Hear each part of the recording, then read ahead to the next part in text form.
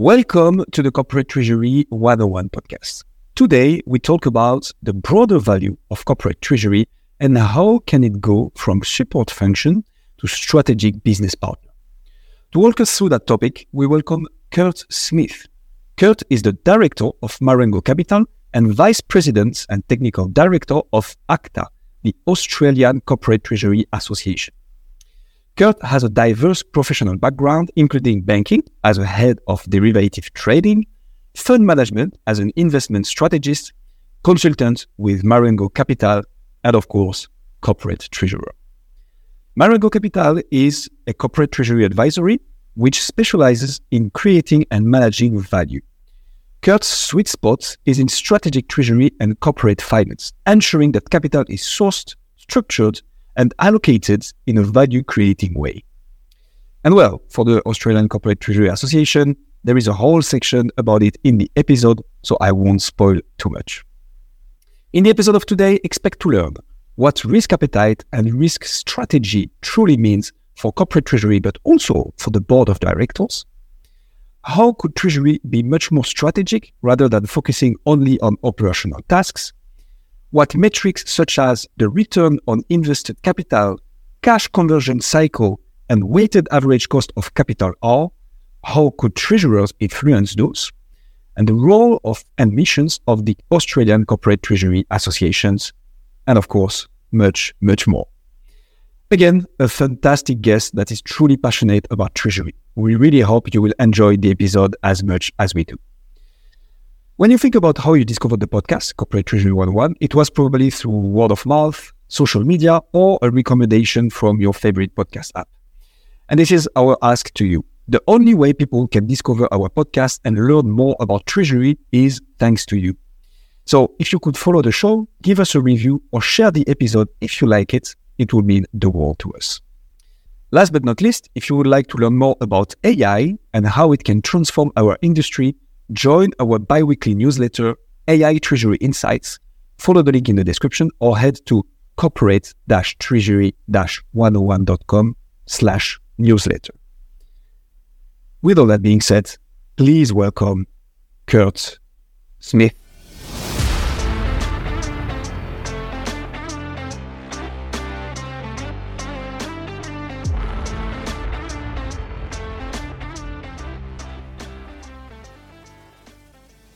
So, Kurth, thanks so much for joining us on the Corporate Treasury 101 podcast. Could you start off by explaining to us, from your experience and your point of view, what Treasury departments tend to focus on primarily and what's their primary function? Yeah, I think they tend to focus on risk and financial risk management in particular. And the thing about financial risk management is it's such a generic term that it can be interpreted very widely or very narrowly. And most treasurers that I come across choose to interpret it narrowly because that's what they've always done or because they think that's what boards want them to do. And I think, however, that boards have a more mature approach to risk. They know that to exploit opportunities that they have to take risk. And so my approach is to be much more direct with the board. I like to let them know what is possible and then ask them for the type of treasury operating model that they want. The main functions, though, that those treasury departments typically go through, you mentioned there, cash management, risk, and what else would be like, if you say, like, if you had to summarize into one sentence, treasury departments do this, this, and this, what would be those key parameters? Well, cash and liquidity management, funding and refinancing, financial risk management and operational risk management. I think that covers the day-to-day BAU activities of a treasury function. And I think while these functions are common across treasury, the approaches of treasurers are very different. And I'd sort of classify them as operational treasury and strategic treasury. And I think most treasurers stop at operational treasury. And while that's a necessary prerequisite for strategic treasury, and that makes it important because you can't be strategically ambitious if you're making operational mistakes. I think if you do stop at operational treasury, you're leaving so much value on the table. And it's because of that I'm really very passionate about value. And that's something that I've always tried to bring either as a consultant or as a treasurer in companies and get that through my teams. And it's quite once you do get that, it really brings along that sort of internal culture within the team. People really start to enjoy it and to look at ways that they can actually add value. They can see where they fit in companies. So it's I think there's a lot of value being left on the table in a lot of companies. In the way treasuries treasurers run their treasury businesses. Super interesting. Definitely going to be relevant for what we're going to talk about today then in the rest of the episode. But before we move into that, so you mentioned also something interesting before as well. So how does the rest of the company typically look at the Treasury department? Typically we hear that, Treasury is a support function. And I guess that's like the perception is you're there to help enable the activities. Is that how the remaining parts of the other functions of the company see Treasury overall? I think so. And I think, there's some, and legitimately so in some cases, but I think for me, treasurers often say that they're a cost centre. And that's because they don't see themselves as a profit centre, right? And so the natural thing is, okay, let's go into a cost centre. But if you do that, you're an overhead on the business. It's like you're a tax on the business that you serve. And since you've got to recover overheads or lower your operating margin, and so the same as tax, it's an additional cost that has to be recovered. And none of those things sound particularly positive to me. And so people tend to get in this mindset: I'm a cost centre, so I've got to reduce cost. I've got to save as much as I can. Whereas I think there's another option, and that other option is to be a centre of strategic value add. And this is where you challenge your treasury team to operate like a business. And for that, you need to add value. And at a minimum, the value you have to add has to cover the cost of your seat. So that's going to be your salary, the on-costs, or the gear you're using. You need to be able to show that you're adding at least that much value for an owner to think it's legitimate to have you there in the first place. And as I've said, once you do that and you start challenging people, I think at first it can be almost a little bit threatening. People think, oh God, how am I going to do that? But once you sort of bring them along for the ride, they realise it's just applying a commercial mindset. It's looking at this as if I'm an owner of the business. How am I going to support running this business? And that's where we almost do that full circle. Right? You are supporting the business, but you're coming at it from a different mindset, a different perspective. Kurth, all makes a lot of sense. And actually, we'd like to dive into this a little bit later on to really see how Treasury can bring value and how they can change from being a cost center to a profit center somehow. But maybe to begin with and remain in the high level, understand the overall big picture, can you remind us of what the risk appetite is, please? So risk appetite for me is defined by the board, and they decide the risks that they want to take. They rate those risks and they decide the risks that they don't have any appetite to take as well.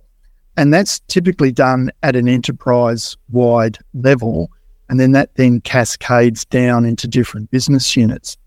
And I think treasuries have an opportunity to influence risk appetite by mounting a strategic case to the board.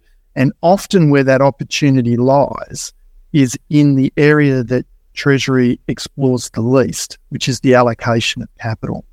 So every treasurer sources capital. Some treasurers then look at structuring capital. Very few look at capital allocation. And I think that's a space for treasurers to actually get involved and have the opportunity to influence risk. And one thing that we sort of touched on before when we were looking at, what's the perception of Treasury in the broader business? If you are at that cost center end of the spectrum, often you also come very late in the value chain. And that's when people come to you and say, all right, we've decided we're doing this. Can you now raise 200 million or 400 million in the market? And it's much better from a Treasury perspective to be involved at the beginning of the value chain, because that's when you can have influence on the decisions that are made.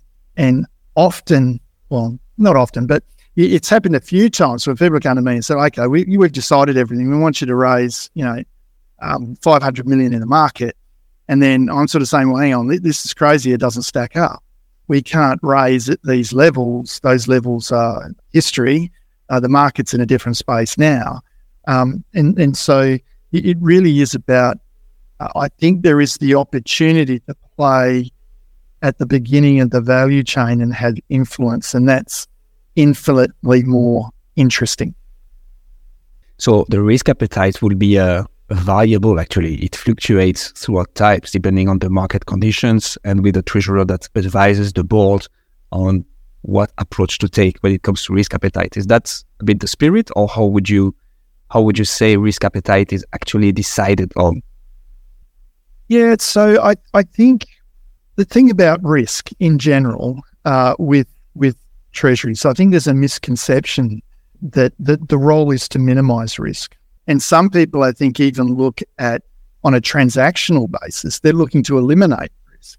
And companies don't operate in that space. Companies, they're actually looking to take risk. They just want to take the risk that they're targeting and no more. So, and what they're looking to get is a return on the invested capital that they deploy, and to have that capital that's allocated, to have it allocated in an efficient manner, which means you allocate it at a return that you're then going to grow your capital base, and that makes everything sustainable, right? Now, that for me is the risk game.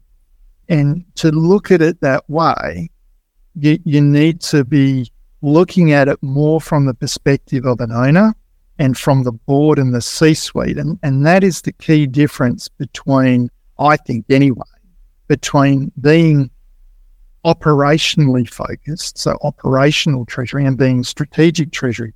And strategic treasury as a term has been around for decades. But I still talk with people at conferences and networking and everything else, and people don't actually know what it means. And for me, that's what it means. It means getting out of the weeds, looking enterprise-wide, looking over a longer time horizon and thinking, how am I going to add value in this business? What's my role in the value chain to help add value in this business? And if I can't do that, then I can't explain it to my team. And then my team ends up doing day-to-day jobs where they don't understand their role in the company. It's just, I turn up, I do this activity, but I don't know how it contributes actually to the company. Whereas if you can turn your mind to looking at assisting to build value, you then make the company economically sustainable. You're able to grow the capital base to help you do more of the stuff that C-suite and board want to do. The other thing is, if you don't, you deplete your capital base and you end up being able to do less and less and less. So I'm not sure if that answered your question, Guillaume. I hope it did. I could have gone down a rabbit hole a little bit, but I think that for me, it's taking that enterprise-wide perspective, that broader perspective. Yeah. So, Kurth, let me reassure you, it absolutely does. And it actually answers my next question as well, which was, do you see, so speaking of this operational versus strategic treasury, do you sometimes see gaps between a company's risk appetite and what treasury departments actually solve for in terms of risk? I guess the answer to this question is yes, definitely. And actually, probably most of the time still. Yeah, absolutely. See it all the time. I think it's because of a more bottom-up approach that's taken. And that's understandable to some sense. As I said, you've got to have a very strong operational treasury foundation in order to be strategically ambitious. So you have to do those things well. You can't be wanting to go to the board and present and then, as you're getting ready to do that, you're having to report compliance breaches. They're not going to trust you on something strategic that might be multi-year and multi-billion, and then discover that you're dropping the ball on simple things. So I do see it all the time, and I think it's because people tend to fall into Treasury. Often it's not a career path that you identify at university. It's something that you discover and that you come into, but then you find you love it and you don't leave, and you tend to go up the ranks. So you start with the detail and the technical proficiency, but the further you get up, the technical proficiency is understood. It's something that you just have to have. What becomes really important is your ability to communicate those difficult technical concepts in a simple way. One, for the operational side of the business, to be able to explain why it's important that they interact with you and interact early. And then the other is in relation to C-suite and board. You need to be able to explain things in a way which makes it simpler for them. So how would you actually, in terms of KPIs, to put a little bit of metrics and concrete numbers on it, or at least we can wrap our head around it, how would you rank enterprise value and enterprise risk in terms of KPIs? And I think linked to this is finally financial risk one of the biggest enterprise risk in the end? And if so, why? Yeah, okay. So look, I think one thing that I've been told in the past is that nothing gets done unless it's a KPI. So it has the ability of focusing people's mind. And for me, the enterprise value and enterprise risk are KPIs for the board and for C-suites. So if you are able to demonstrate how Treasury can help build enterprise value and reduce enterprise risk, then you're helping the board and the C-suite meet their KPIs. And so that is a very compelling case why you then get that seat at the table. And people always talk about, I want a seat at the table. I want to have that influence. Well, if you can show a C-suite and board how you will help them meet their KPIs, they have a much greater interest in actually listening to you. And financial risk, is financial risk one of the biggest enterprise risks? Then I would say yes. Certainly for the companies that I've worked for, the answer is yes. And the companies that I've consulted to, it's been yes as well. And that's because, we deal in financial markets. Financial markets are volatile. They move around a lot and in ways that can often be surprising. We deal in large volumes. So, we don't bat an eyelid at raising 500 million or a yard or 2 yards. And, that's something that we're accustomed to. But if you think about that with interest rate movements or with currency movements, the change in value can be substantial. It can turn something from being economic to being uneconomic. So I think we're in as a Treasury team or as a treasurer, you're in a really good and interesting position with companies. And that was really one of the main reasons why I made the change from financial market roles. I started off as a fund manager trading bonds and currency, and then I went into a bank to head up a derivative trading unit. And those jobs were interesting, but it was all just money, and that was the be all and end all. And that's fine. You were helping companies by taking risks they didn't want to take, but there's nothing like a longer term corporate survival and companies that are wanting to do things that are helping consumers or helping the broader economy. There's nothing like actually being part of that, helping a company to succeed. Kurth, I'd like to come back on something you said earlier in the introduction, how to take Treasury from a cost center, which is in most cases true, and transform it into a profit center. Well, that starts by actually making up for the cost that you incur. How do you do that? How do you make that happen? So I think first off, people need to understand how value is created. So value is created by increasing cash and by reducing the cost of capital. And both of those things is right where Treasury plays. We follow cash through the whole business, and we do that in order to forecast cash and to make sure that liquidity is available to pay bills, make sure funding's available for capital expenditure programs. But we follow this arterial flow of cash through the business, and it's as a result of that. What I suggest and the way I look at it is, here's this spectrum of activity that's under a cash heading. You can just forecast it in order to ensure that there's liquidity available. The other thing that you can do is you can actually turn your mind to, how do I increase it? Because if you're increasing it, you're then adding value. And there's a lot of simple things that can be done, and really simple things. One thing that I did, I was talking to our CFO and I was saying there's a lot of money that's wasted in the business. And he challenged me and said, well, I don't think so. I think we're lean, mean. I don't think that's the case. And we parted agreeing to disagree. So I put a meeting in his calendar for half an hour about 2 weeks after that. And then I just went down and said, come with me. And we just walked around the business. And I said, and we had 10 floors. And on the 10 floors of the business, there were 2 printing pods on each floor. And they were stacked floor to ceiling with reams of paper. And I just said, well, there's your working capital sitting right there doing nothing. We went to other floors that were not fully populated.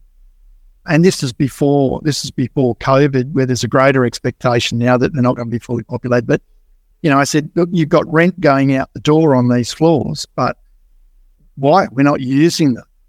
And just little things like that. And really it's about everybody in the business. So not just Treasury, but everybody in the business knowing what value drivers are. And people have heard cash is king all the time. But what it means is that an operational person that might be out, drilling holes in the ground looking for gold needs to understand that everything that they do is about, well, not everything, a lot of what they do is about increasing cash in the business. And it's either finding the product in the ground, but it's also, what vehicles are you looking to purchase to support that? How are you looking to go about it? How are you going to do your maintenance in an efficient way to save money? Because those things, that's what's going to generate value, and generating value is what makes the company economically sustainable. And it's funny, as financial people, we understand what value means. Operational people don't always. I can remember talking to one and I was talking about value, just assuming that they knew what I meant. And they were an engineer, and they sort of said to me, oh, you just want to sell the company. No, I don't. What I want to do is all the things you want to build, I want to be able to fund.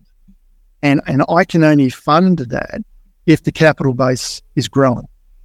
And for that means that the capital we deploy, we need to recover it through a return. And if we're doing that, then we can do more. If we can't do that, we'll do less over time.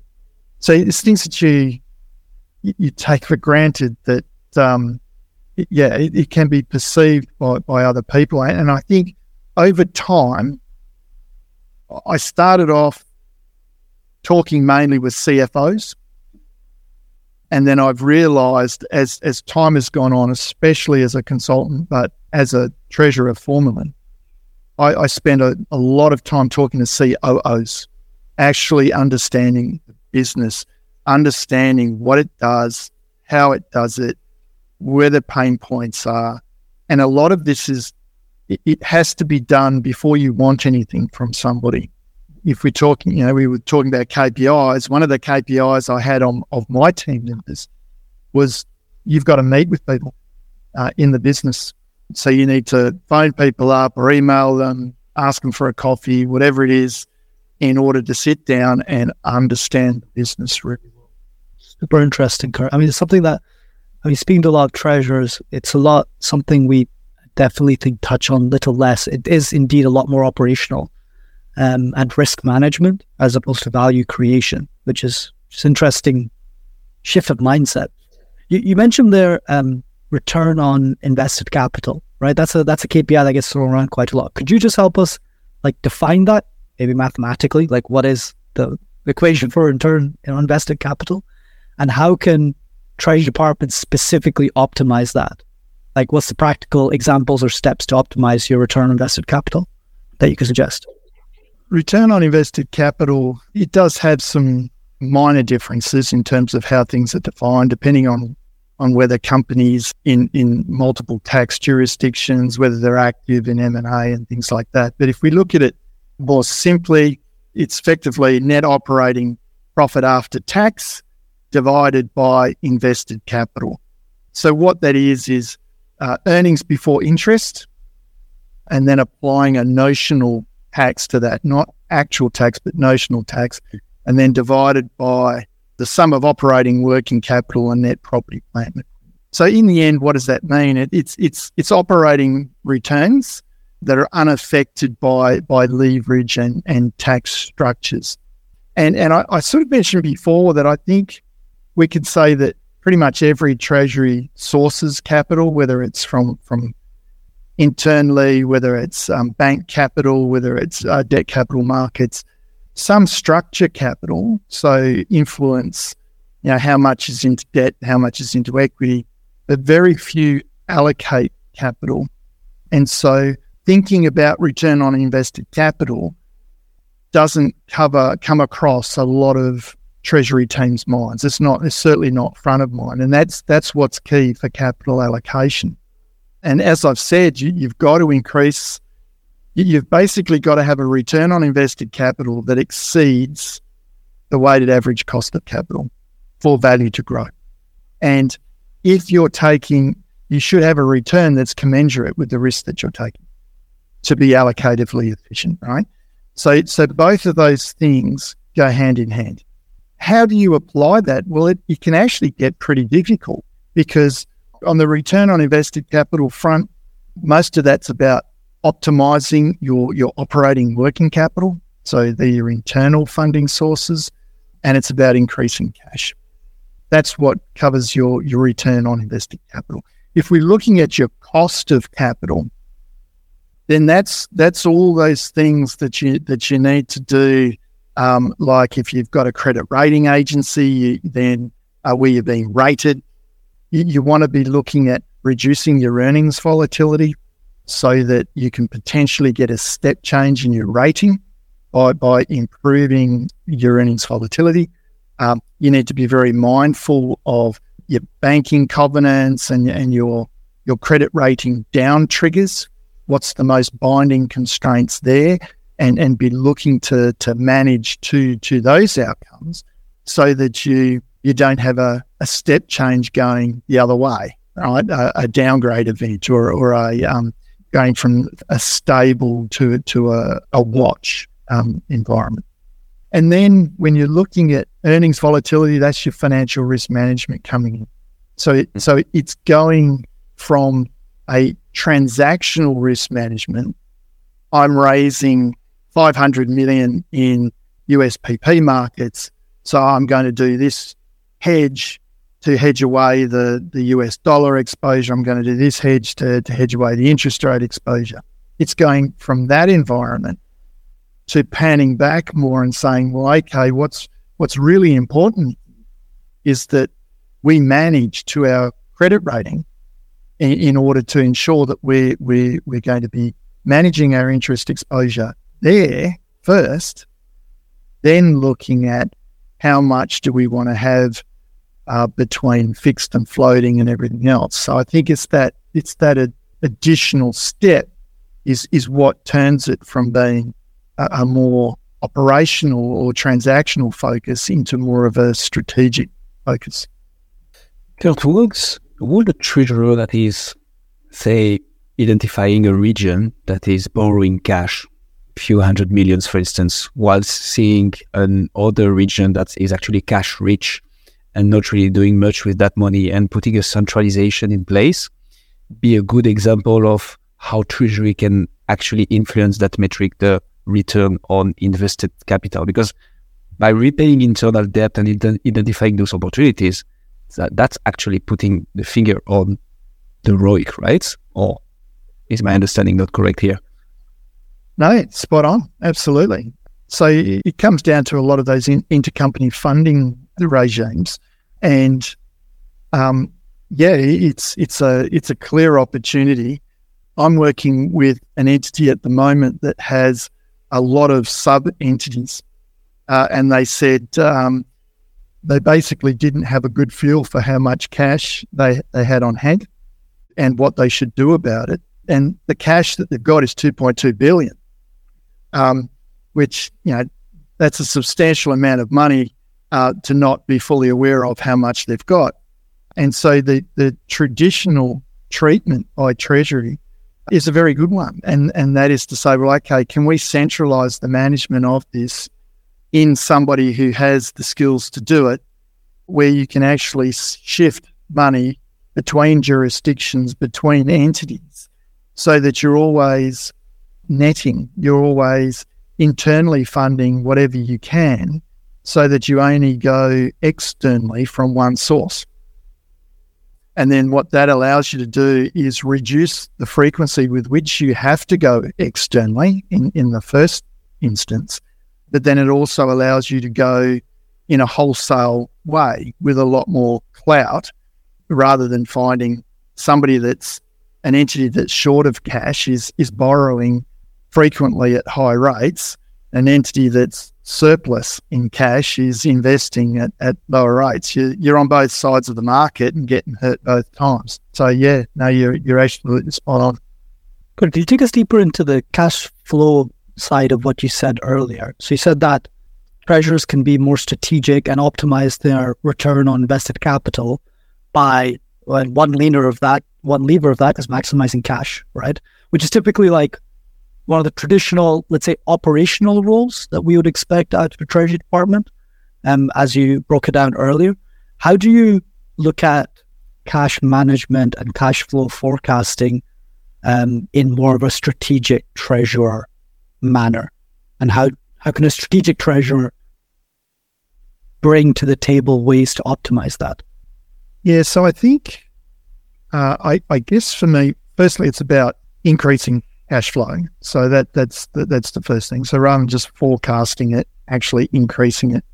But it's probably to go into even broadening up the spectrum somewhat by looking across working capital. So your operating working capital includes your cash balances. And so one is your cash balance, what's actually sitting there. You want to be effectively optimizing your operating working capital, and that comes through the cash conversion cycle. And that's where you've got essentially your days sales outstanding, your days inventory outstanding, minus your days payable outstanding. And so you want to be optimizing that, because that's a relatively cheap form of internal funding. Now, in more recent times, after COVID, it became less of a mathematical issue and did bring in some need for nuance. So pre-COVID, we'd be just saying, okay, we'll drag your payables out as long as possible without really annoying people. And that was really that equation for optimizing cash conversion cycle.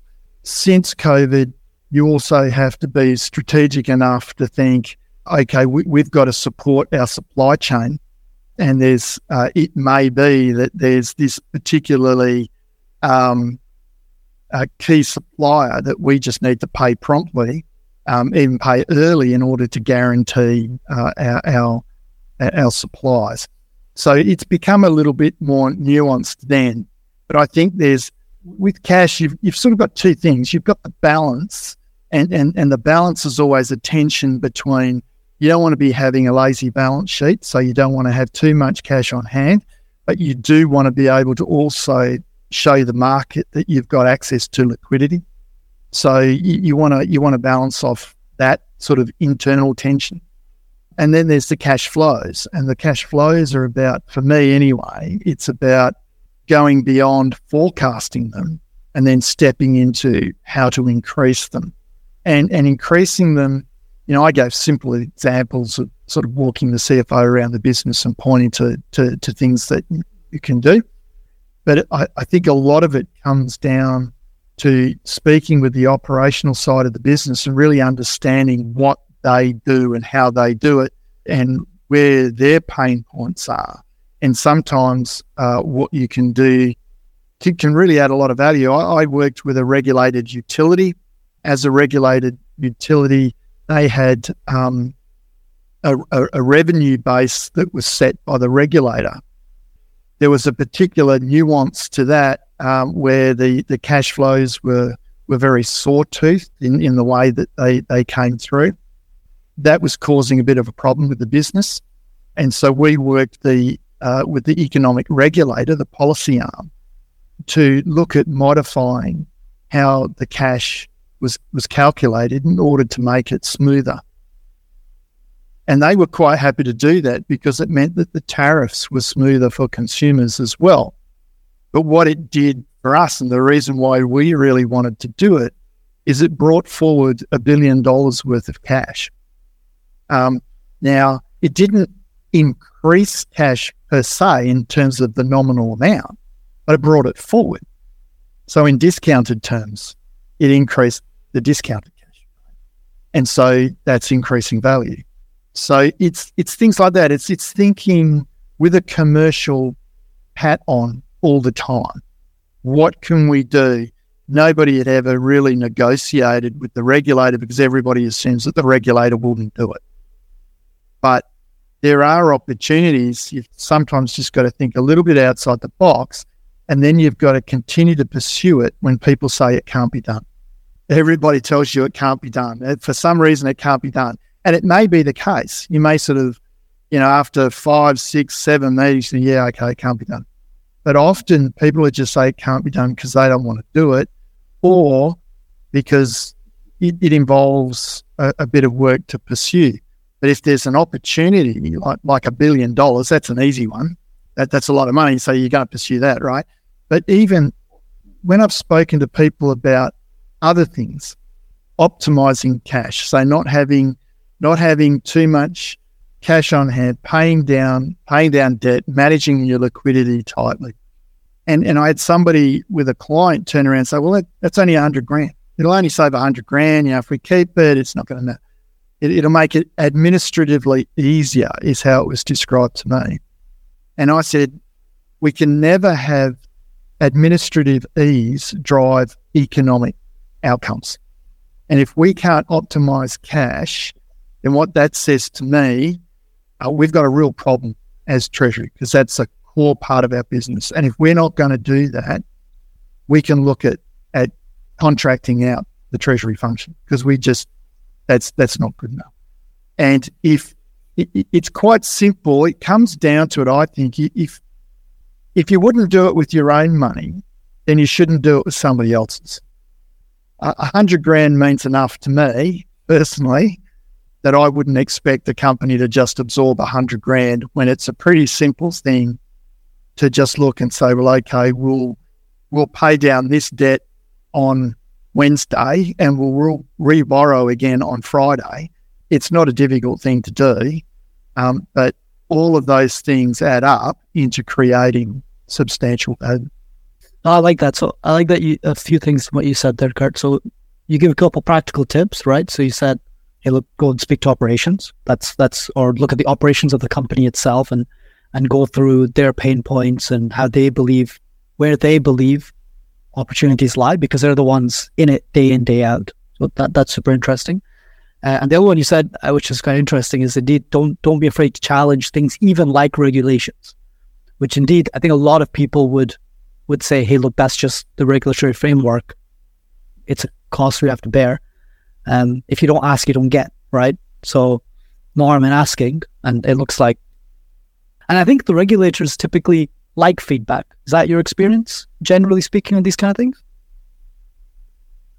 Yeah, I think my experience with regulators has basically been in regulated utility space, where you've got transmission and distribution businesses, and there isn't a competitive market necessarily for some of those activities. So, especially on the transmission side.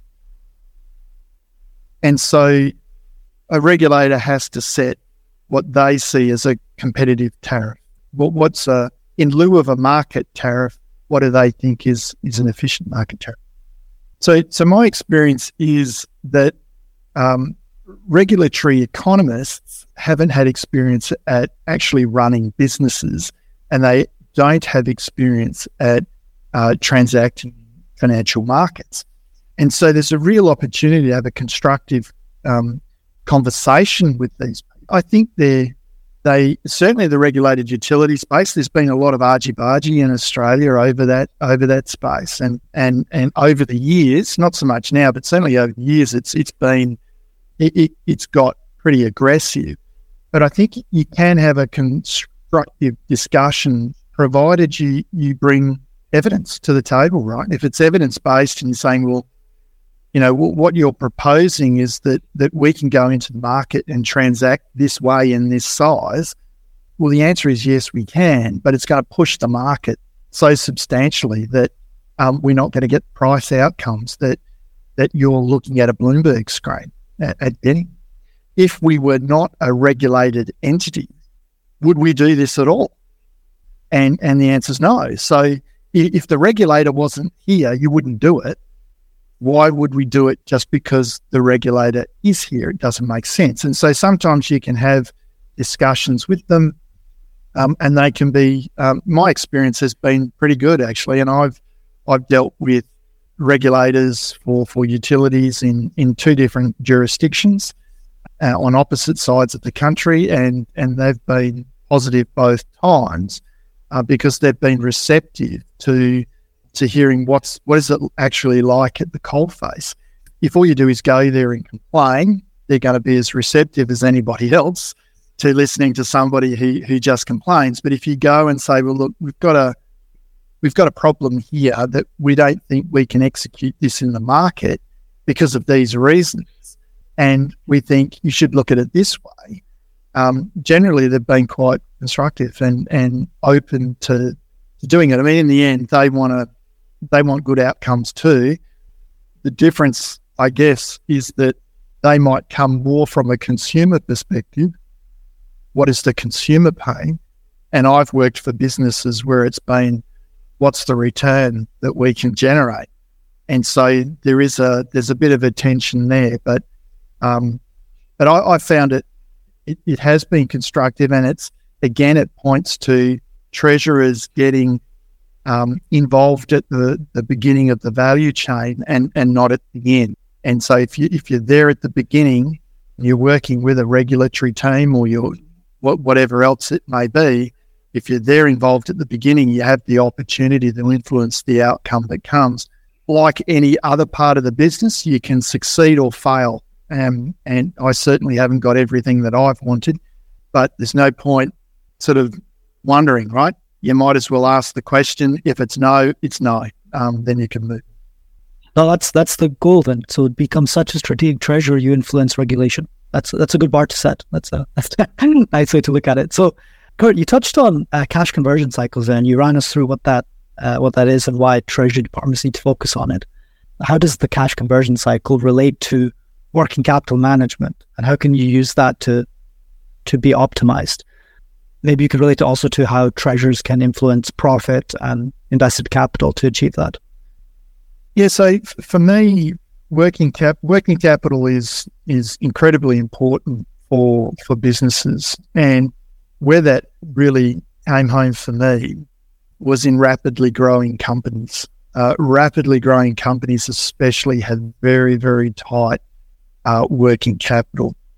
the good thing about working capital is that it's effectively an internally generated form of capital, right? So you're essentially trying to use your payables to fund your receivables, and you've just got to be careful that you don't push that so far that you end up with problems with suppliers. So I think it's about being clever there. It's about recognizing that it's important. We've spoken a lot about, me in a way trying to push people a bit more, to be more ambitious, to be more strategic. This is one area where I would say treasurers should be very understanding of their working capital, to know what their cash burn rates are, to understand what is behind their working capital. And if you get to that sort of point, you'll find out, there's one or two, you might have one or two large customers that just don't pay on time. And so you can pick up the phone and actually talk to the treasurer in those organisations and just sort of say, well, we're all trying to do the same sort of thing here.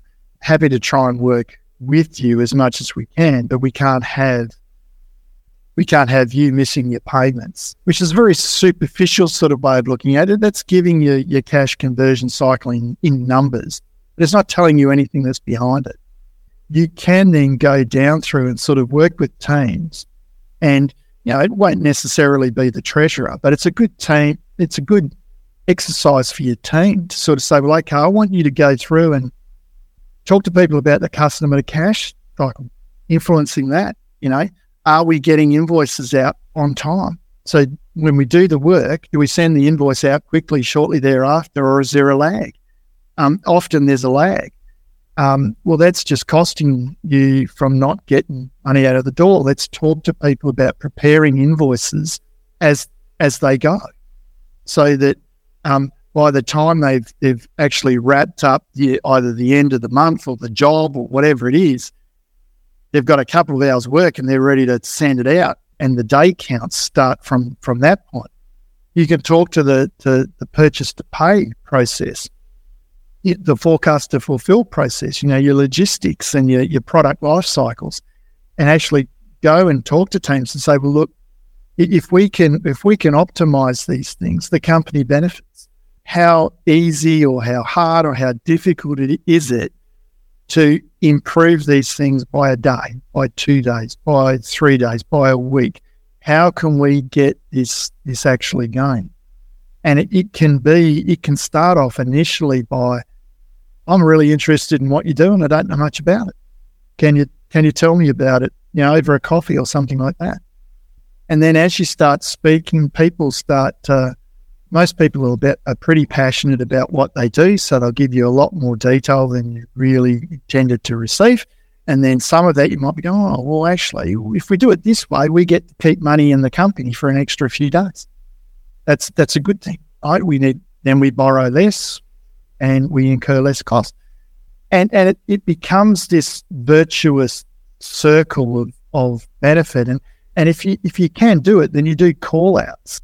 You have the internal systems that sort of say, well, Joe Blow is doing a great job in sales or whatever it might be. And so one of the things that we used to have to do that every month. And so what I would do is get the team together with with a week to go and say, look, is there anybody here who's had good interaction with us that we can actually say, look, these people are helping us do our work.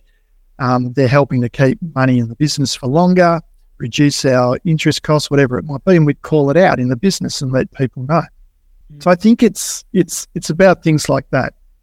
Don't just skim along the surface of the business. You need to.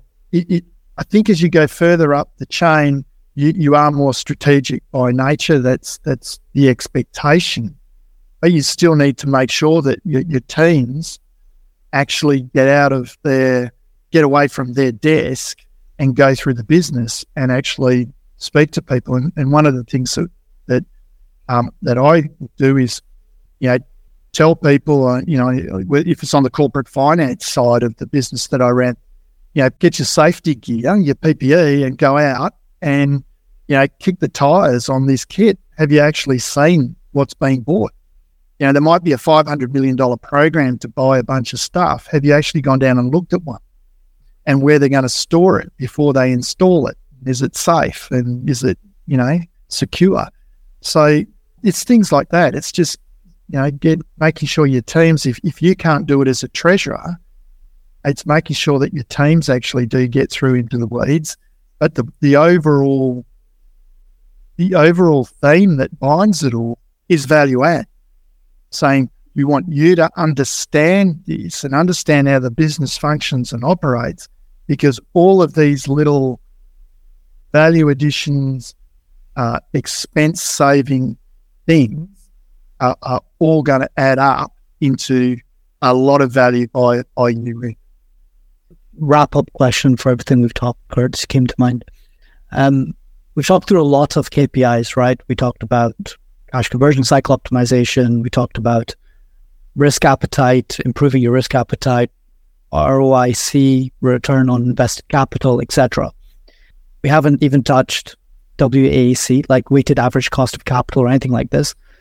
When you come into a company, right, or as a consultant, you come into something and say, hey, we need to find a way to make this treasure. We need to find opportunities to think more strategically about this as a treasurer in this company. Is there one KPI specifically that's your favorite one? Maybe it's number of days not spent at desk and actually on the floor, or something like this. Is there a specific KPI that you come in and say, okay, this is typically the best opportunity for a treasury department to have very high leveraged impact on the business as a business leader? Yeah, look, and you mentioned it, right? The weighted average cost of capital. The reason for that, I think, is, so we spent a lot of time on the return on invested capital side. The ROIC has to be above the WACC to add value. So that's where it's all connected. That's where it goes back to board level, C-suite level. So it's all connected. Everybody understands. It's relatively simple. Okay, this is where I fit in the company, and what I'm doing helps the company. So that brings everybody together under a common drive or a common thing. When you look at the cost of capital, Treasury should own that as far as I'm concerned. We're the interface with financial markets. We're the only ones who can actually value that in real time. We can see where our debt trades. We don't have debt out there in that way. You can see the yield curve, where the government curve is, where the swap curve is. So you can see where the markets are trading. You can see where investment grade credit's trading. And so that gives you an idea on, and comparables as well, comparable companies in the industry. So only treasurers have that. And so sometimes there's this, is it a corporate finance activity or is it a corporate treasury activity? I solved that because I had both teams reporting to me. So that was simple. When you don't have that, I say treasurers should own it. Treasurers should understand at all times where the cost of capital actually is. And that's if you look at it as a company perspective. Where it gets really interesting for me is when you start drilling down into business units, because if you're drilling down into business units, the cost of capital that they have will be different. They each have different risk. They each contribute to the P&L in a different way. Some businesses will be much riskier than other businesses. And so you can't apply the same sort of cost of capital to it. So whether you have a different cost of capital or the same cost of capital with hurdle rates that are different, it doesn't really matter. It's the same thing. But that is where you can really, it's a real game changer for the business. It's very hard though. So where it's a game changer for the business is now you can set up, if you have differentiated costs of capital for business units, you can now set up a situation where you've got a competitive internal market for capital. So when business units are coming and asking for capital so that they can invest in the projects that they want to invest in, the question that's being asked is, well, what return are you going to generate? So there's your return on invested capital. What return are you going to generate from it? But the other is, what's the cost of capital for that business unit? And so it can be a bit confronting at times as a treasurer to say, well, business unit A, your cost of capital is going to be 8%. Business unit B, your cost of capital is 5%. And people would get, quite anxious about the difference and why is it different. And then that's where you can sort of come back and say, well, your contribution to the P&L is much more volatile than their contribution to the P&L. Or you're operating in an industry that's much riskier than they are. And therefore the expectation is your return should be higher in order to be allocatively efficient.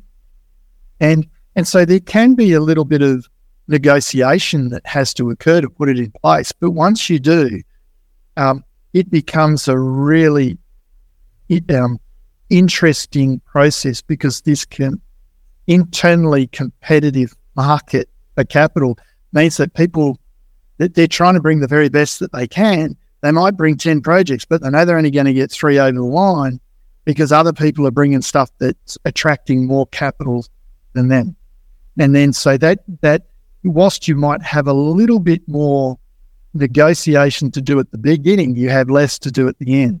People understand, okay, well, I understand why I'm not getting everything I've asked for. It's because somebody else has brought something that's better. But I think for me, that's interesting. It's also very rewarding, but it is actually quite difficult. It can be difficult doing that, and that there are other things that layer in nowadays as well. Carbon pricing.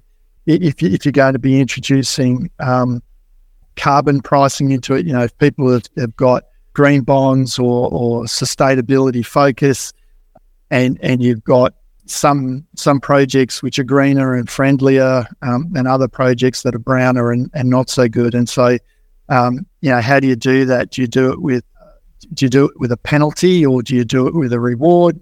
Things like that. So I think there's still quite a bit of art in the science of doing this, but it is something that I think treasurers should really own. And by owning it, it means that they automatically become directly involved in the allocation of capital.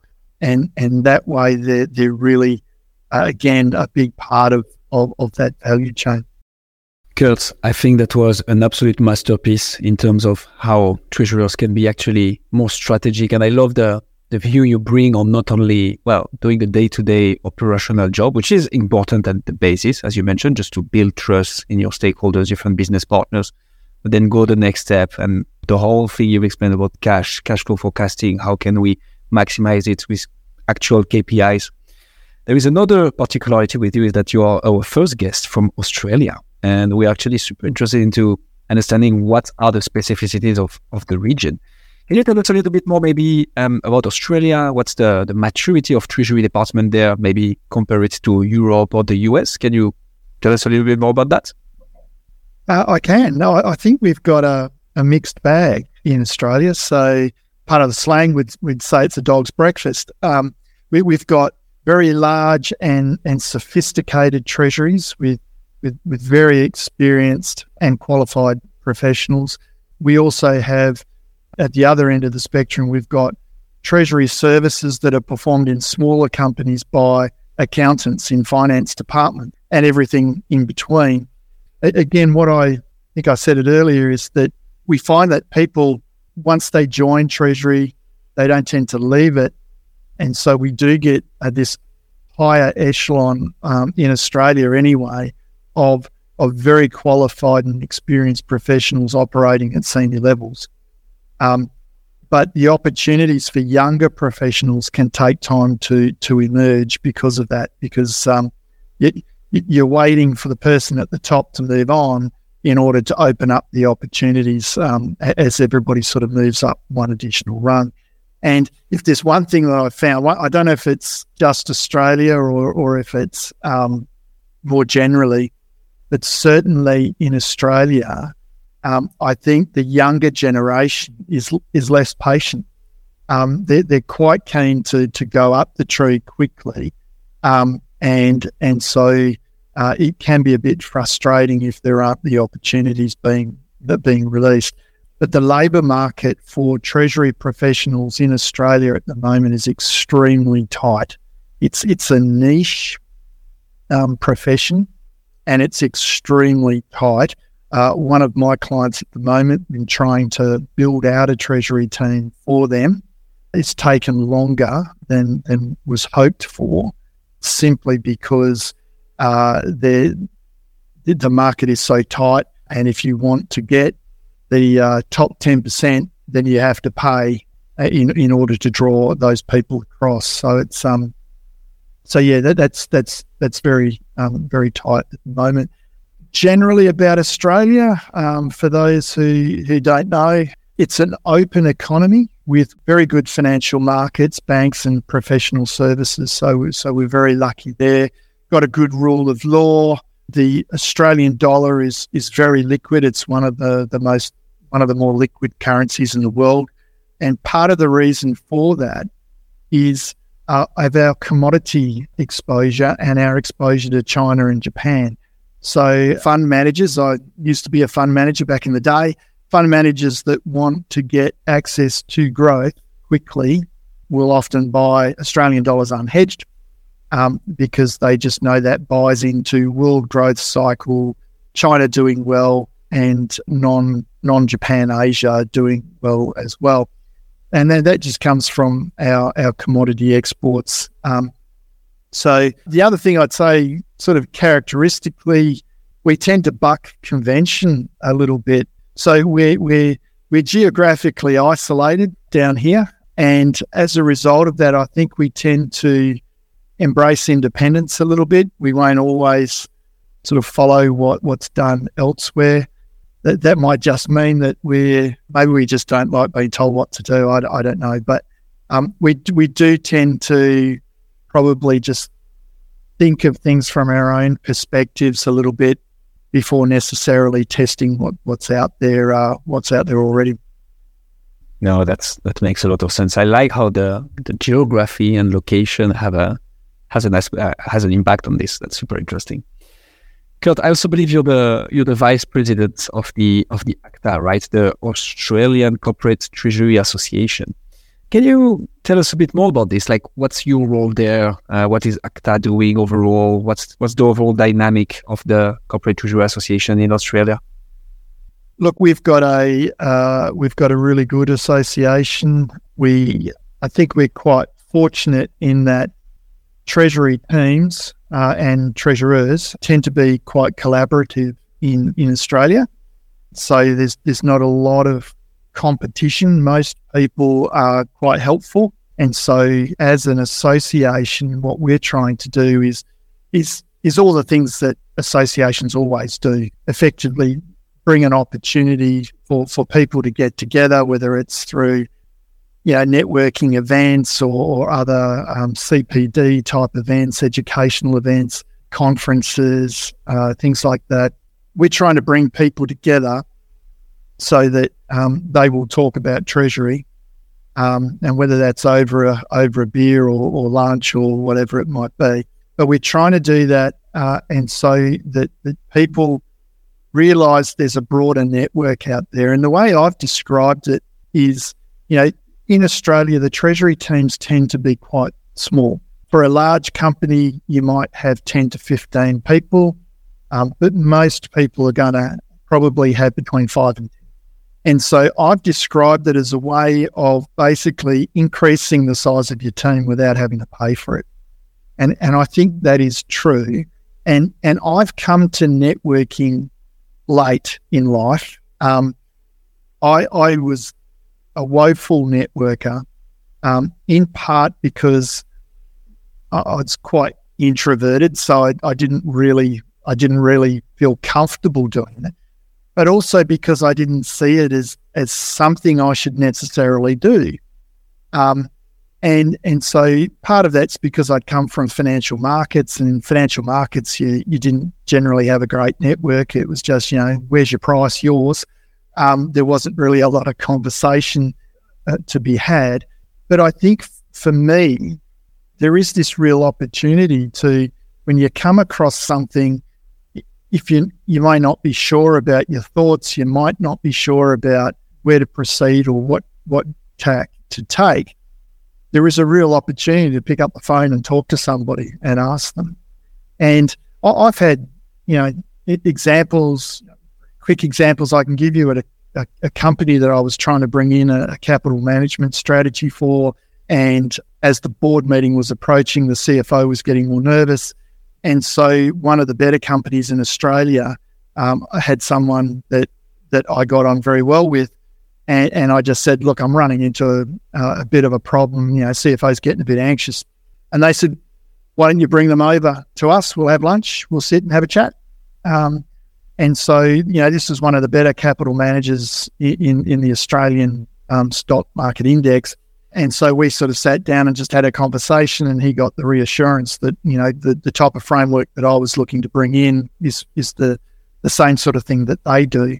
And so it helped him gain comfort in what we were trying to do.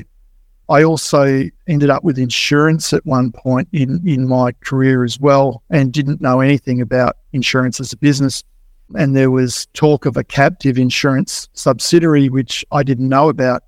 And I was actually standing in the line to the drinks for the ACTA conference.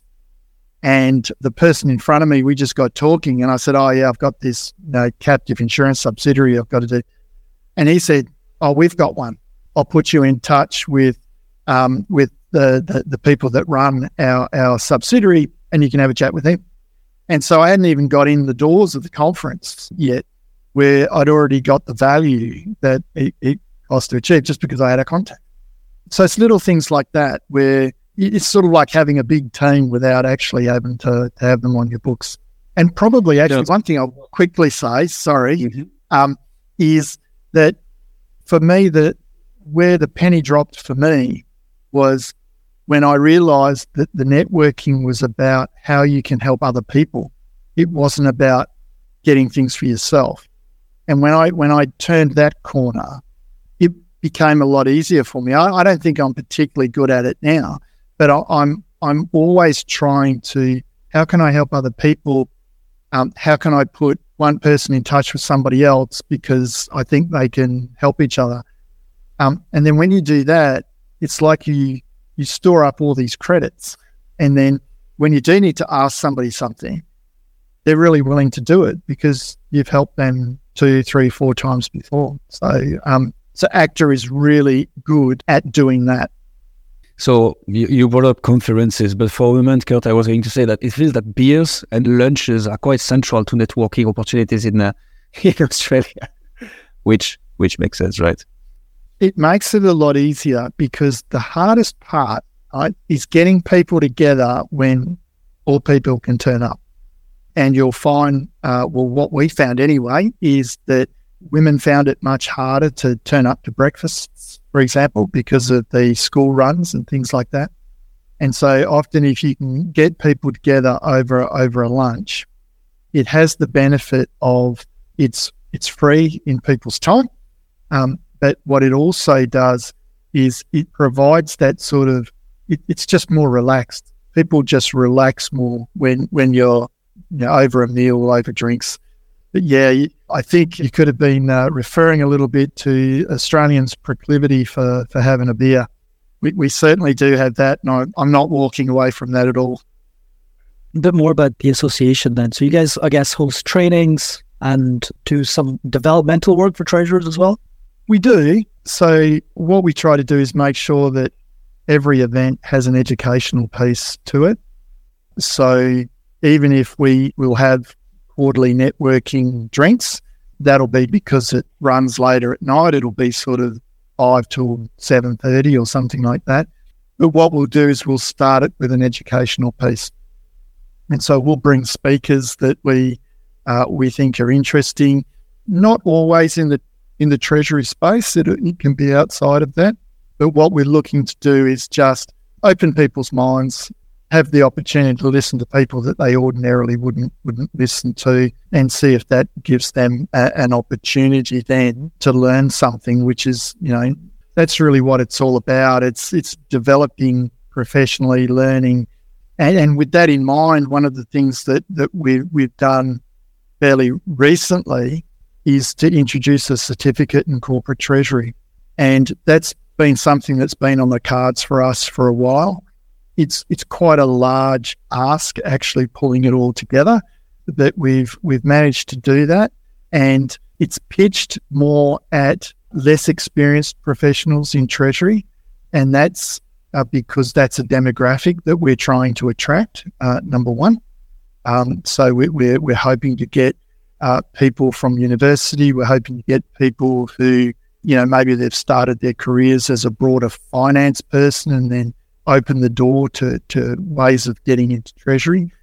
And the other reason really is we're trying to raise the bar on the whole pool of potential treasury employees. And we want to get one day to the point where employers won't hire somebody in treasury unless they're a member of the association and they're certified as a professional that has a certain qualification and a certain skill level. And we've taken a lot of effort for it not just to be an academic workout. I'm very academic myself, so I don't say that in a disparaging way, but rather just saying that we find that most people in treasury have at least one degree. So what we're trying to do is build on that with a lot of practical examples. And so we've got, a lot of case studies, videos of treasurers that are going through particular issues. And we're trying to keep it very current and interesting where people can actually see, well, okay, what does a treasurer actually have to be confronted by as part of their day and how do they go about it? Very cool. And what about the ACTA globally? How are you guys working to branch out with perhaps other associations in other countries? So we're embarking on that, I guess. It's early days. So what we're trying to do, I guess, is start the process and let people know that our doors are open. We have a relationship with some entities. There's Infins in New Zealand. Obviously, they're an entity that we deal with quite closely, and they often attend our conferences, for example. But we've had board members go to ACT events in Scotland and open up some of the conversations there. I'm doing this podcast in part to try and get out and get across to a different audience.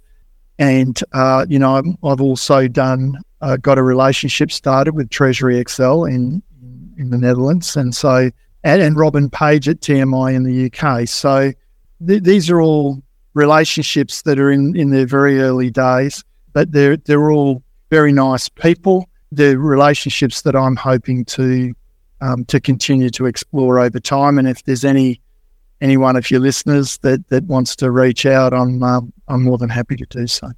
You just dropped the big names of Treasury, indeed, Kurth. I'm sure now that you're part of the Corporate Treasury 101 family, I'm sure you'll be able to join a lot of the other past guests as well in a lot of ways and future. Kurth, wrapping up, we have a new section to our podcast that we want to start with you. It's a bit of a curveball. We didn't talk about it before. The whole thing is about being a more strategic treasurer, right? Which is a super interesting topic. I love the idea of stop thinking of yourself as a support function, think of yourself as a value add function, right? And pursue that journey. I like that message track overall. In the current world and the way it's developing, technology advancing so rapidly, specifically AI, how do you think treasurers can better use potentially AI to become more of a strategic treasurer? And I'll put you on the spot so we can... Technically, I'm certainly not an expert. But what I think, the way I look at it is, if I look at my own role and generally roles of people in teams, you want to be involved in things that are interesting and personally rewarding. So where I see technology playing, and whether that's AI or any other sort of digitization sort of process, it's about reducing the amount of time and effort that you spend on high volume, low value add activity, because those things can release you, technology can release you from those activities, and that gives you more time to then do the low volume, high value add activity. And I can give you a little example. I spoke about the insurance space. I was given an insurance business to run because Treasury and insurance can be together sometimes. And it wasn't running very well. It had about 10 people. There were lots of complaints. There were backed up claims. It was not good. So the first thing I looked at was, can we contract it out? Can I just contract it out to somebody else and have a service level agreement, not have to worry about it anymore? And turns out I couldn't do that. That was the easiest solution. But the other thing that we then did was a technological solution. And we brought in a system. It was a bespoke build under a transformation program. That's how we funded it, to do exactly what I said.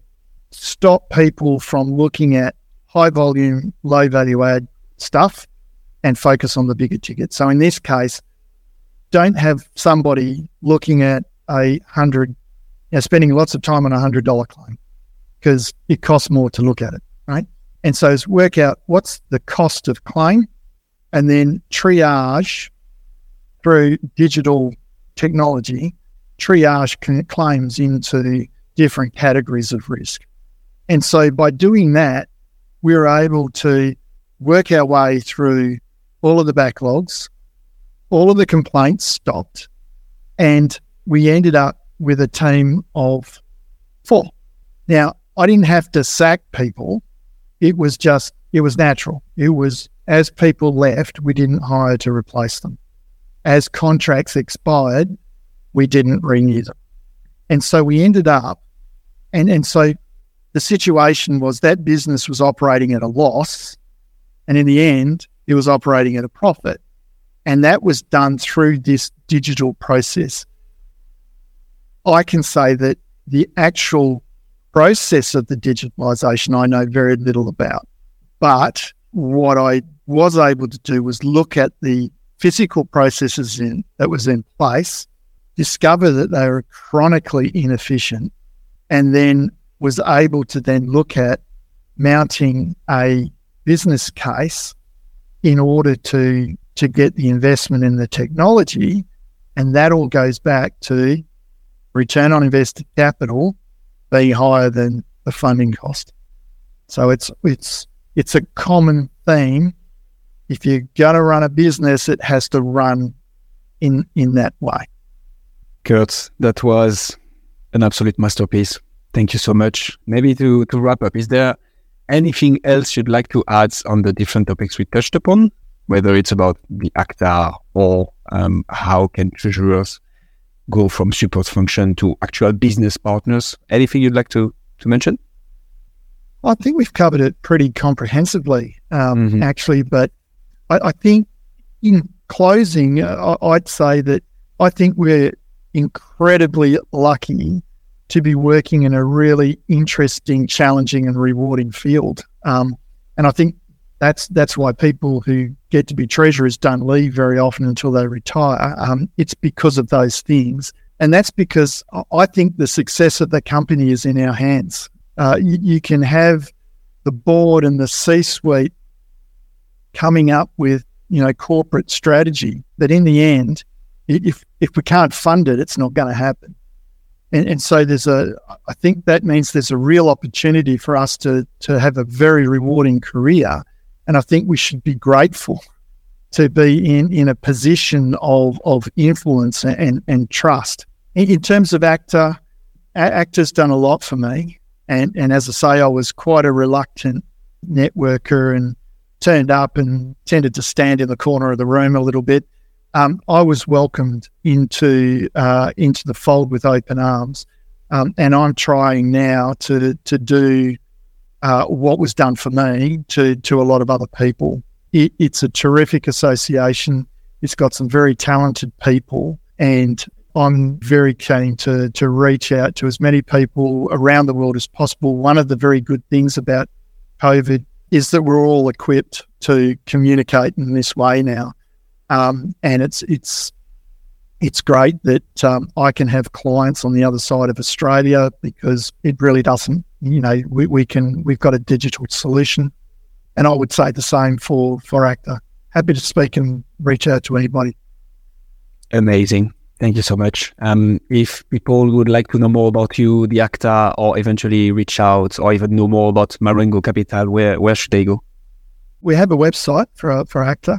So it's, if you put in ACTA Treasury, one word, so ACTA Treasury, one word, then it will come up and you'll see the Australian Corporate Treasury Association. You can click on there and see what we do and reach out to us through that means. For Marengo Capital, I run my business hopefully how I tell other people to run theirs. I don't have a website. It costs me more money than what I generate out of it, so I don't do it at this point. But people can message me on LinkedIn if they like, and I would like that. Hopefully, a lot of people reach out. I will get back to you, and then we can open up communication channels that way. Amazing. We'll put all the links in the description. Kurth, thank you so much. Thank you. I really appreciate the invite, and I've enjoyed the chat. Thanks very much.